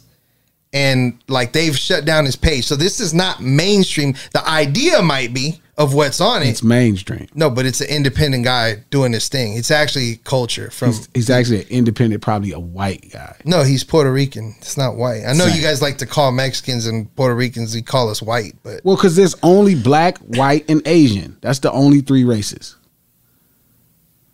Did you know that? Did you know that? It's Caucasoid, Mongoloid, and Negroid. Yeah, those are the three original men of that create everything else. Negroid or niggas or what? Negroid. No. Even so. Negus. Negus is not. What he's talking about. Different. The original is Caucasoid, Negroid, and Mongoloid. That's a definition. Is that where Caucasian comes from for white people? Caucasus Mountains. And the Mongoloids are what? Is Mongolians. Like, you know what I mean? It's the initial place of where that race came from. Genghis Khan. That all that stuff. It just sound racist. But so what I'm saying is, but I'm saying so the concept is, yes, your money, right? You're making a living. You know what I mean? And don't get me wrong, I'm not trying to get on a podcast, act like you rich, but you can afford to take care of yourself. And so it's not like the cholos didn't want to wear the hip thing. They couldn't afford to wear the hip thing. So they would talk shit about you. Well, and then when they can afford it later, then they decided they would go ahead and wear that. That's always the case. Got you. I get it. I just, again, it have took me mercy on us. Because I can't even say us. How am I supposed to understand that? I can't even say us. No. Because I didn't have to wear none of that shit. I had Carl Canine, cross-color, used, damage, all that shit. But growing up in Compton and Watts, I kind of had an affinity for our people. So even though you had something there, I think from my understanding, you was also a good fighter. See, I wasn't the best fighter. I didn't really become, I could fight even before I knew, but I didn't realize I could fight till I was about 18, 19. Okay. But that's not the point. My mom Even though, prime example, like, right, my mom, where I grew up at in Compton, at my mom's house, my dad is the 7, right, which is like this super enterprise gang community, right? Enterprise, like it's like a economic tyrant in the D-boy community at these times. You know what I mean? So it's an earning place. You earned here. And then my mom, we lived in the Richland Farms, right? I knew how to ride a horse at 6. I knew how to swim at 6 in Compton. Smack dead in Compton. So if you because I remember you told me this, and rest in peace, Olivia. Yeah. She was also a nurse, right? Yeah. So if you had bread, she could afford these things. What made you stick to what it was? It wasn't what it was, right? I identified with poor black people. Why? If you weren't poor, everybody else was. So that's the problem, because I didn't get to. So maybe if I go to school somewhere else, I didn't go to Kennedy, I didn't go to Walton Middle School. I went to Artesia 1 year. Then I was at Paramount. At Paramount, I got AP classes, but Paramount is like a baby Southgate. Shout out. No disrespect to all the homies in Paramount. That's not what I'm saying. I'm saying as far as like how fucking gang infested it is, like that's some shit. You know what I mean? So I was never separated far enough from poor people to ever see myself outside of them. Like wherever I went, except Artesia, because Artesia had the Wu-Tang niggas. Artesia had the East Coast sympathizers when it came to music. That became their thing. Wait, I have a question. I know that this is jumping into the 2000s, but didn't you have a homie that thought he was from the St. Lunatics? Yes. But in Watts, how did that happen? But in Watts, like, it's different, because Watts is like this really weird connection to other black communities outside of LA. Like, there was a time niggas in Watts thought they was No Limit. Like, so his older brother, so Snoopy's older brother, because that's what you're talking about, Junior. Junior used to wear the Band-Aid on his eye, wear Vocal all the time. His older brother changed his name his name was Chocolate since he was little, because he was dark as fuck, right? But he changed his name to Soldier Choc because of No Limit. Oh shit. You know what I'm saying? And then but I think Watts has this really black connection to all the other black places, like the South, the Midwest. Like, so if it's niggas there, we identify with niggas from any poor part. I don't know why. It's just like the Bay. We just identify with niggas. But Compton is different, right? So even like I grew up having I grew up having Used, Damage, Carl Kanai, all that. I never cared because it was poor people right there. He told me about Used. I didn't even know what that was. Yeah. That was the shit. Ripped pants that looked like they were used, except they were brand new. Jackets. Oh, like what we're wearing now with Purple Brand, basically. No, I don't know about it looked like ripped jeans. It looked like it was used really used clothing. Damage was the same way. Damaged. Wow. Yeah, it was. I had all designer shit growing up. I never had to wear Chucks, Cortez till I started buying my shit. Yes, right, but I also would dress it down. I would just have a simple t-shirt on. So you chose to dress down. Yeah, right. I had the bro. Like when I tell you, I had Carl Kanai, bro. I had the Carl Kanai with it was school years, bro. Shout out to Olivia, rest her soul. I love my mama because she was, even though we grew up in the ghetto, she was like, nigga, you finna have it. Yeah. I had the Carl Kanai, the original shit with the brass plate on the chest, nigga. That's tight. And I might have went to school. My school shopping might have been 5 of those. But that was still some West Coast shit, though, wasn't it? No. That was money shit. That's black money. That was looking like Tretch. Yeah, that's black money. Oh, you're right. Tretch was on. That's black money. Just look at it like this. That's black money. Got you. You know what I mean? Like those brands were the beginning of black money.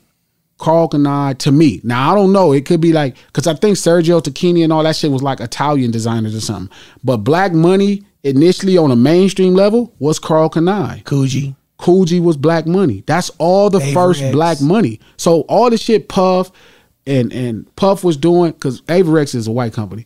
But yes, that was something. But I'm saying the black companies that first started, like Carl Kanai being one of the first mainstream black designers that niggas was promoting his blackness, and this is why you buy it, and they charge designer Fubu. That's black money. Cross Colors was it too, wasn't it? Yeah, black money. So it's different. So now I guess that's exactly what we was doing, was being black. Well, because I loved all that shit. And I know it was mainstream, but I could see that's why the thing. a Mexican would look at it. That and was be the beginning of mainstream success culture.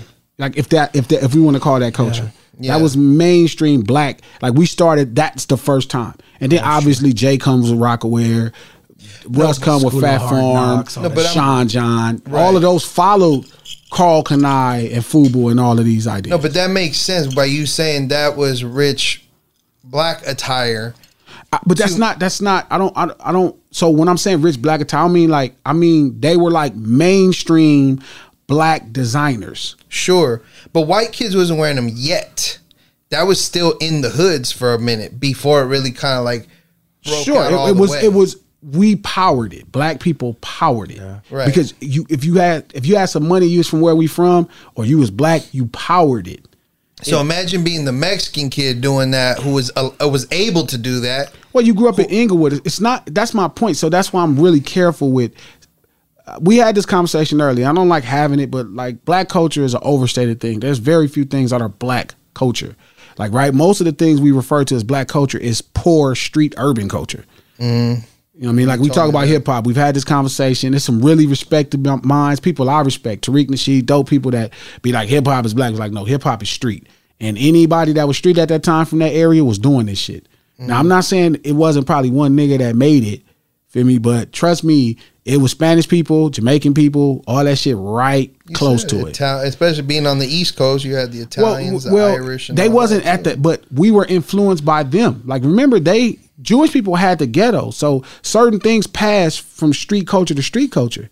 Like that's why you hear rappers with names like Capone. You hear rappers, white people, Noriega. You hear rappers like with different names from different walks of street life. Tony Gambino, yeah. You know what I mean? Like those are not, black. Black street life is not old, right?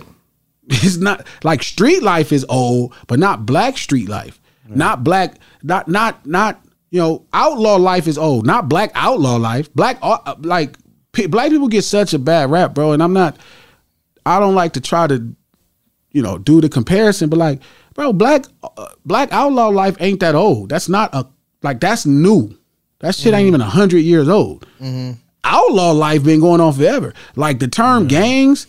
Like in America, gangs of New York, but before that, like outlaw gangs, cowboy gangs. That's where that title comes from, and that's why it's prominent on the West. People don't look at it like this. Cowboys, gangbangers ain't nothing but cowboys. That's it. Robbing stagecoaches and shit like that. That's all they are. That's why it's out here. The term gangs. You know what I'm saying? So again, it's like. We take a lot of the brunt for everything because it's part of the culture. It's not a part of the culture. There's a lot of black people where I grew up at. Again, where I grew up at in Richland Farms, I know how to ride a horse and swim when I was 6, 7 years old. There's a fluent black community. But as soon as you cross the bridge that was next door to my house, I'm talking about 20 steps, you back in the real world. This little shit ain't what it is. And I never lost that. And maybe my mom, that was her deal too. She was like, she was thinking about moving to Lakewood when she bought her house. She was like, I want my kids to have a black experience. That means she want her kids to have a poor and oppressed experience.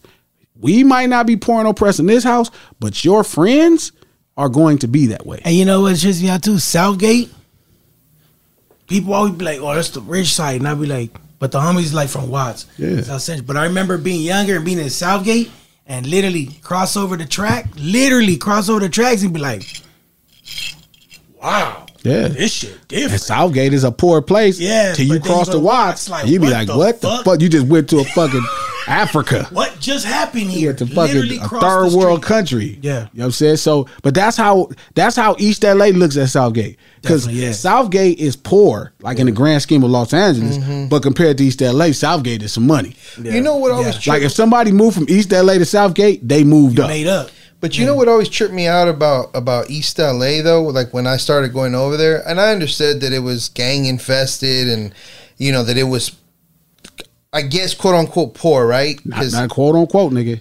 East LA is poor still. Well, okay, you could buy houses in East LA for like $280. East LA still carries a lot of culture. Right now, there's houses in East LA for $280. You know, it ain't even a lot of where in East LA. It's some shit for $280. Still, you don't want to move over there. I don't know. Well, even if you buy, okay, that's why it's $280. That ain't made you jump. You didn't jump up and be like, you know what? Well, I'm finna go. You still like $280. Yeah, but what trips me out though, okay, let's say that is true. It's true, or it is true, right? Then I still used to trip out how big their houses were. On the hills. They have some shit that's cool, but that's not really what we talking about when we say East LA. Yeah, so what part of East LA are we talking about the places that's really next door to each other that ain't had parking since the 50s. Like how you know how the rest of LA don't got parking now because everybody's there and everybody live on top of everybody and all that. Mm-hmm. This was like that in the 50s there. Like remember like when we grew up at, there was parking spaces me and your whole life where we lived. In Inglewood, Countrywide, there was parking spaces. It was never no parking spaces since the 50s over there. The fucking 50s and 60s, there was no parking spaces. They had to park down the hill? They had to park. It wasn't no fucking hill. That's a specific part. East LA is the real motherfucking deal. I'm trying to figure out where you're talking about. What part of East LA? You got to go through it. That's what I said. That shit ain't all on no motherfucking hill. Because everything I see over there seems super gentrified now. Like all I see are cafes and. Nah, you're talking. Yeah, they changed the name of that. Yeah, they changed the name of that. Park area. Yeah, they actually changed the name of that part of East LA. But if you start coming back, Boyle Heights is like that. But you got to keep coming more towards like. Because all of that was East LA. By the 710 freeway. Yeah, all of that was East LA. Oh, that's considered East LA? That's the real East LA. By the 710, you're talking about over there by Citadel. Terrace and shit like that. No, by Citadel, even there. That's, Hazard. Yeah. Hazard projects. The backside of Cal State LA. Well, we shot the Kanye video. You know what's crazy? I never considered that East LA. I thought that was already going into like Monterey Park and shit. That is, but that's East LA area. Got you. But what I'm saying to you is those places are gentrified. That's why, like, nobody called those places Boyle Heights the whole time. Or the other place, Echo Park. They were called Boyle Heights for a long time. I remember when it happened. I'm saying what I'm telling you is once you start going there, that's not what we was talking about when we was talking about East LA.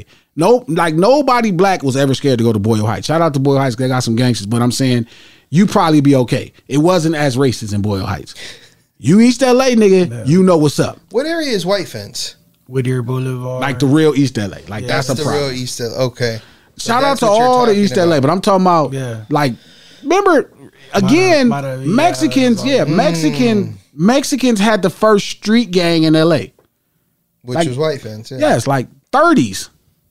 So again, I'm saying to you, there's this really super dope one culture on our side of the 110 freeway. It's one culture. Like I can go to Southgate, bro, and it'll be okay. I used to go to, like I say, don't get me, Bellegardes can be a bit racist, but I used to go there and it'd be cool. We had some games, we play some basketball, it'd be cool. It's one culture, long as you of the culture. It can get racist. It has. I'm not saying that. But it can. I'm saying it has, right? Yeah. But I'm saying, anytime I went to East LA, I was a Mayate. Oh, always. Unless I knew somebody and I still was a Mayate. Like, and you don't let that word nigga come out your mouth. No. I've been over there and I did say it and it was an issue. But what I was going to say, they used to refer to us they used to refer to us anyway as West Side Mexican, Mayateros. That's what they used to say. Like, oh, those fools are West Side. Like you could tell by the way they dress. Even East LA, the girls. It's changed. It's changed recently. But you said it over. You just said it earlier. Another thing, low riding. Yeah. East LA, low, slow, bombs. Yeah. They considered the other Mexicans, y'all be hopping the 6'4s like the blacks. They used to talk shit about the other Mexicans. See, I didn't even know that. Because bombs. East LA, cholos were the bombs, low, slow cruise. We don't hop shit. Oh, that makes sense. The blacks hop it.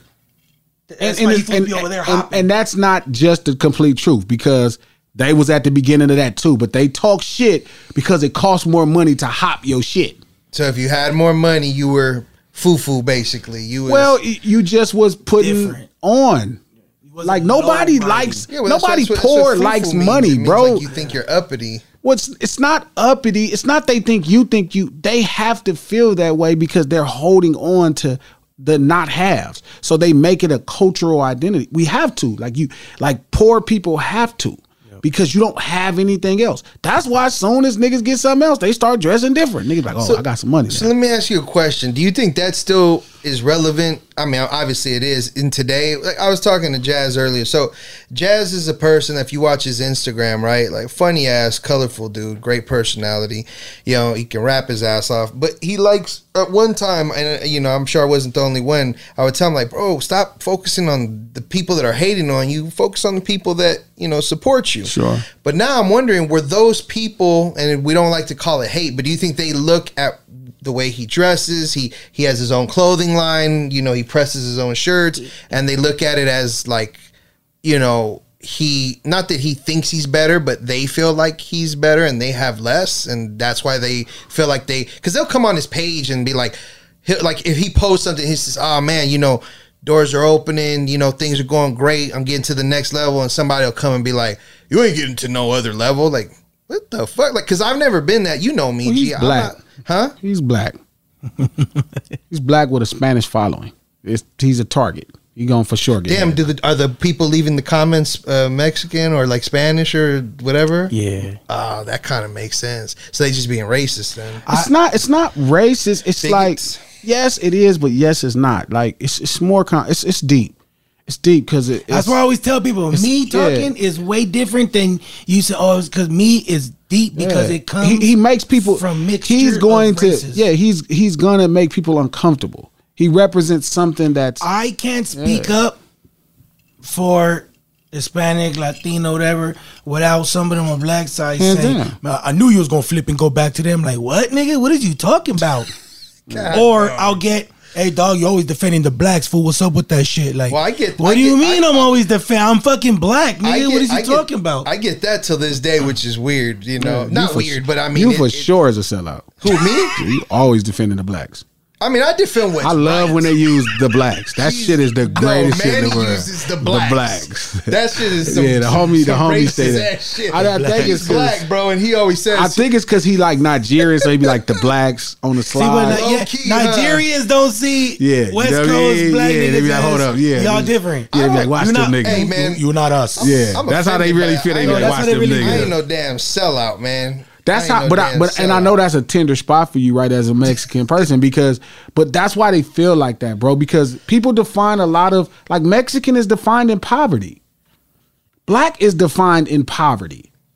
Everything that forgive me, niggas is gonna be on my head when I say this, but fuck these niggas. It's the truth. We defined it in poverty. Think about it, like most people who don't know shit about Mexicans or know the bare minimum, the number one food they gonna bring up is the poorest shit you can get in Mexico. That's not even a real food though. No, it's not. It's the poorest shit. It's the way you put some shit together to make sure you full. You put you put all the starches and the meats and shit together, and you just be like, this will fill him up. This is cheap. Look, it's poor. So again, and made a whole day over it. Yes, Tuesdays. we did exactly. Like poverty has created a day, claimed a day. Like that's the thing about that's dope about poor people and the influence that we can have. Yeah, right. It's like we celebrate it so hard that people be like, damn, maybe I'm sleeping on these tacos. Right. I need, these tacos. You know what I mean? And that's how it is. You know what I'm saying? That's like so.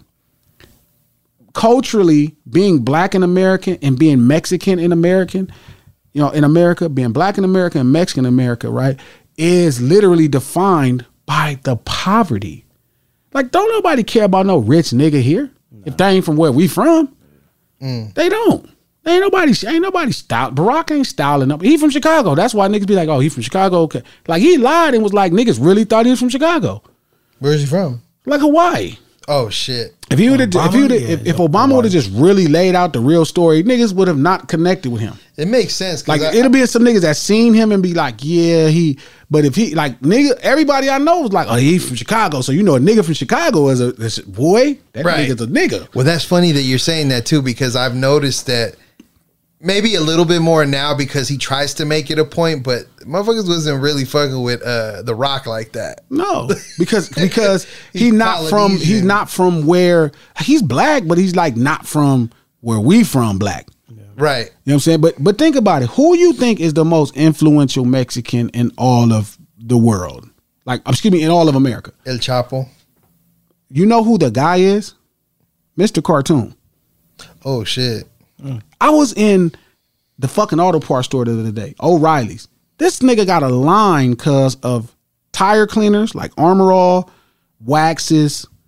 He got a sidekick. Cuz had a sidekick when sidekicks was popping. Cuz got Cortez, shoes.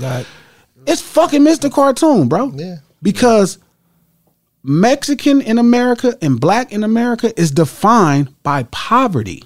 He did the Super Bowl car, all that shit. Everything. Maybe that's why I never made it really like as a rapper. Though, exactly. That's what I've been. I wasn't impoverished. That's what I just was telling you. But everything we talk about culturally, I'm telling you, your job is to represent poor people.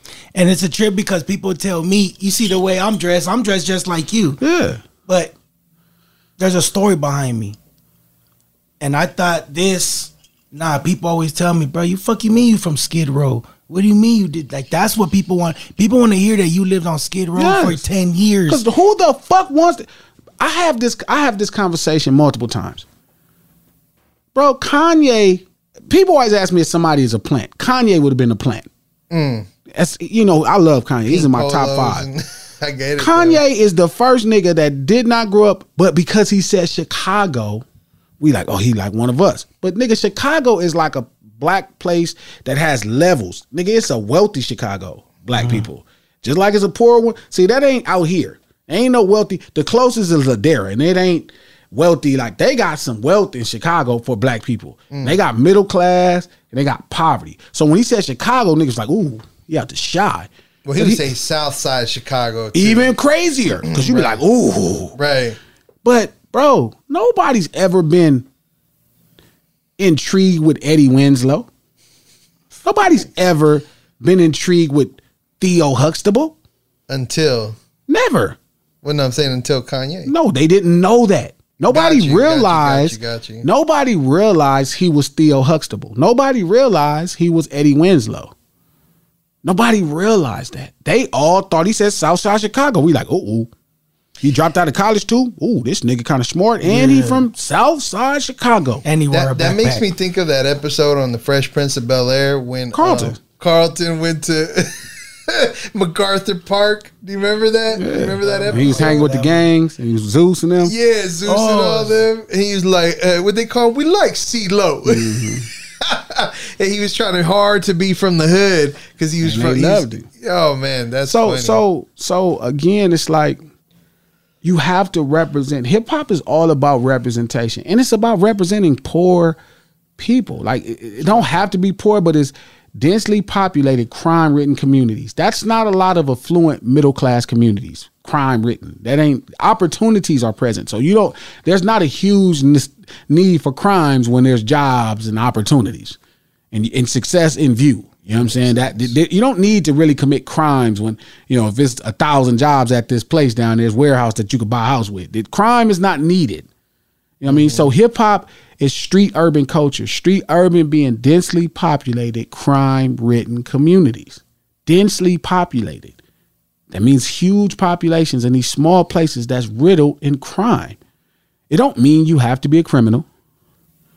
It don't mean you gotta be a criminal. It just means crime and that poverty shaped your life, your livelihood. Now, it might be the slang you use. You might not have stole nothing from nobody, but the slang you use. It's just both.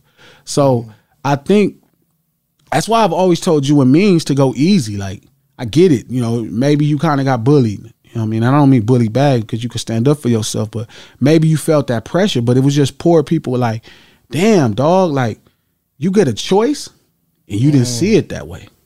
You're like, yo, you get a choice? You mean you don't have to go get the $19 shoes? You don't have to get the $10 pants? Like, somebody gave you an alternative? Like, nigga, the people where we grew up at, they didn't have a choice.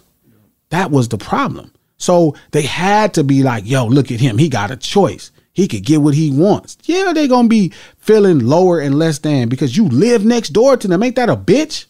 You know what I mean? And we got a bad habit of, and as much shit as you talk, a lot more people made fun of poor people than they made fun of you. A lot of more people made fun of the shit they was wearing than they made fun of you. Even where I lived at, everybody was poor for the most part.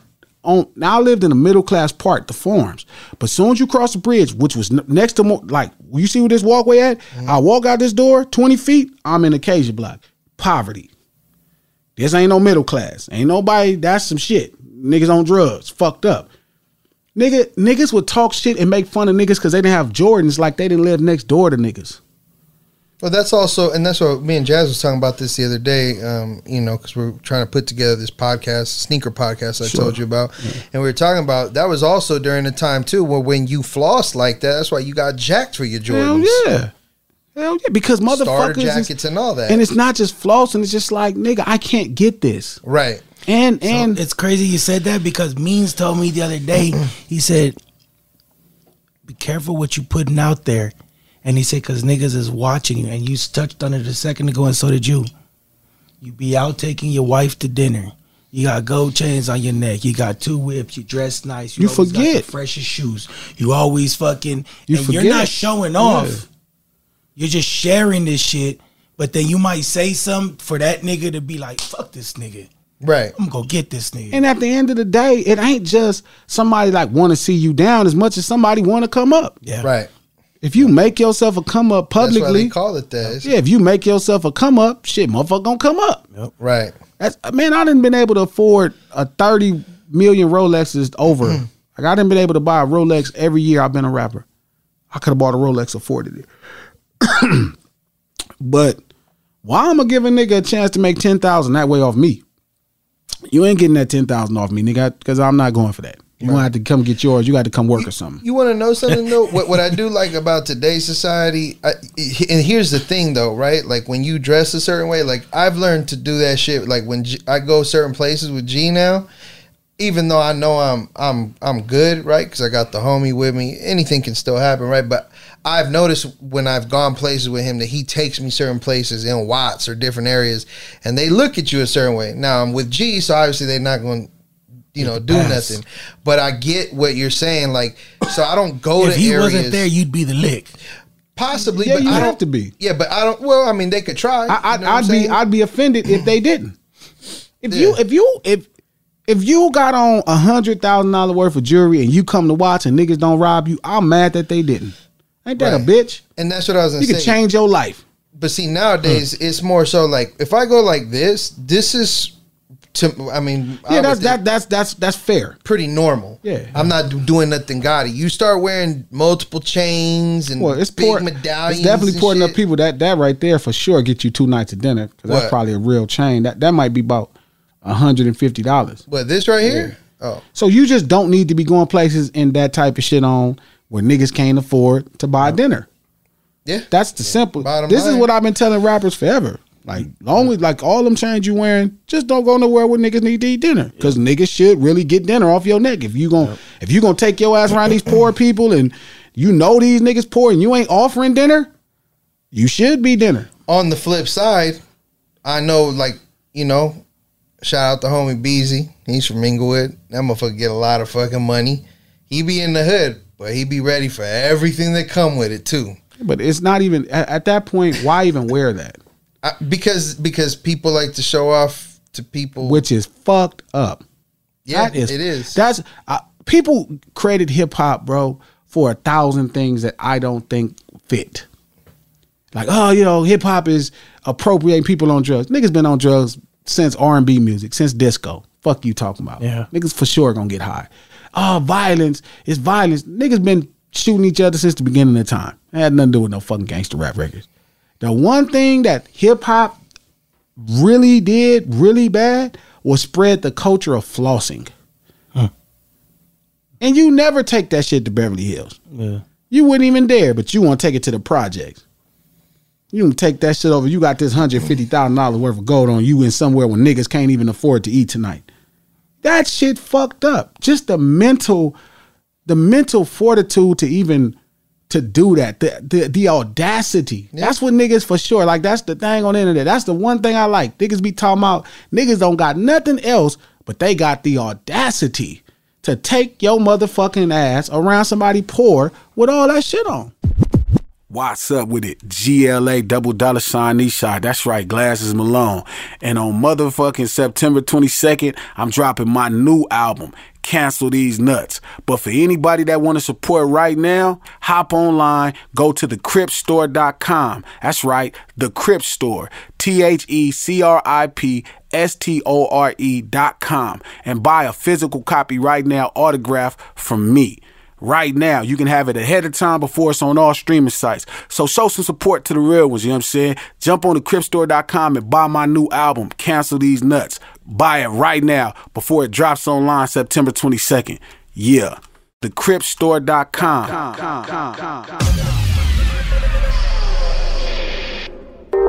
Good looking out for tuning in to the No Ceilings Podcast.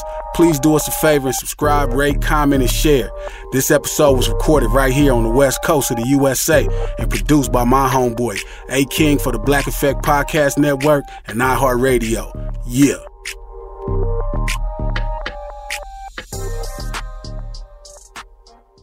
In the pressure cooker of the NBA playoffs, there's no room to fake it. Every pass, shot, and dribble is immediately consequential. The playoffs are the time for the real.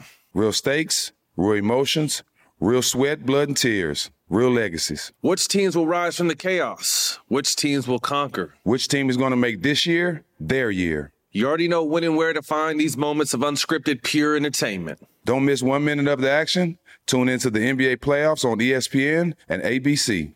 Welcome to 500 Greatest Songs, a podcast based on Rolling Stone's hugely popular, influential, and sometimes controversial list. I'm Brittany Spanos. And I'm Rob Sheffield. We're here to shed light on the greatest songs ever made and discover what makes them so great. From classics like Fleetwood Mac's Dreams to the Ronettes' Be My Baby, and modern-day classics like The Killers' Mr. Brightside. Listen to Rolling Stone's 500 Greatest Songs on the iHeartRadio app, Apple Podcasts, or wherever you get your podcasts.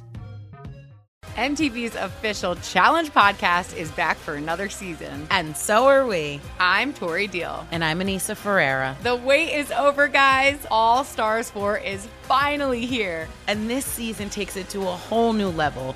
Old school legends, modern power players, and ex-lovers are all competing in Cape Town, South Africa for the prize of $300,000. And we're going to be right here along with you fans, covering every episode on the podcast. Listen to MTV's official Challenge podcast on the iHeartRadio app, Apple Podcasts, or wherever you get your podcasts.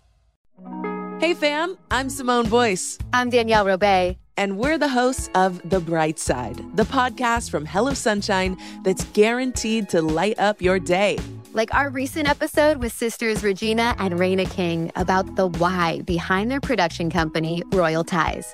We have such a huge love for storytelling without walls, without barriers.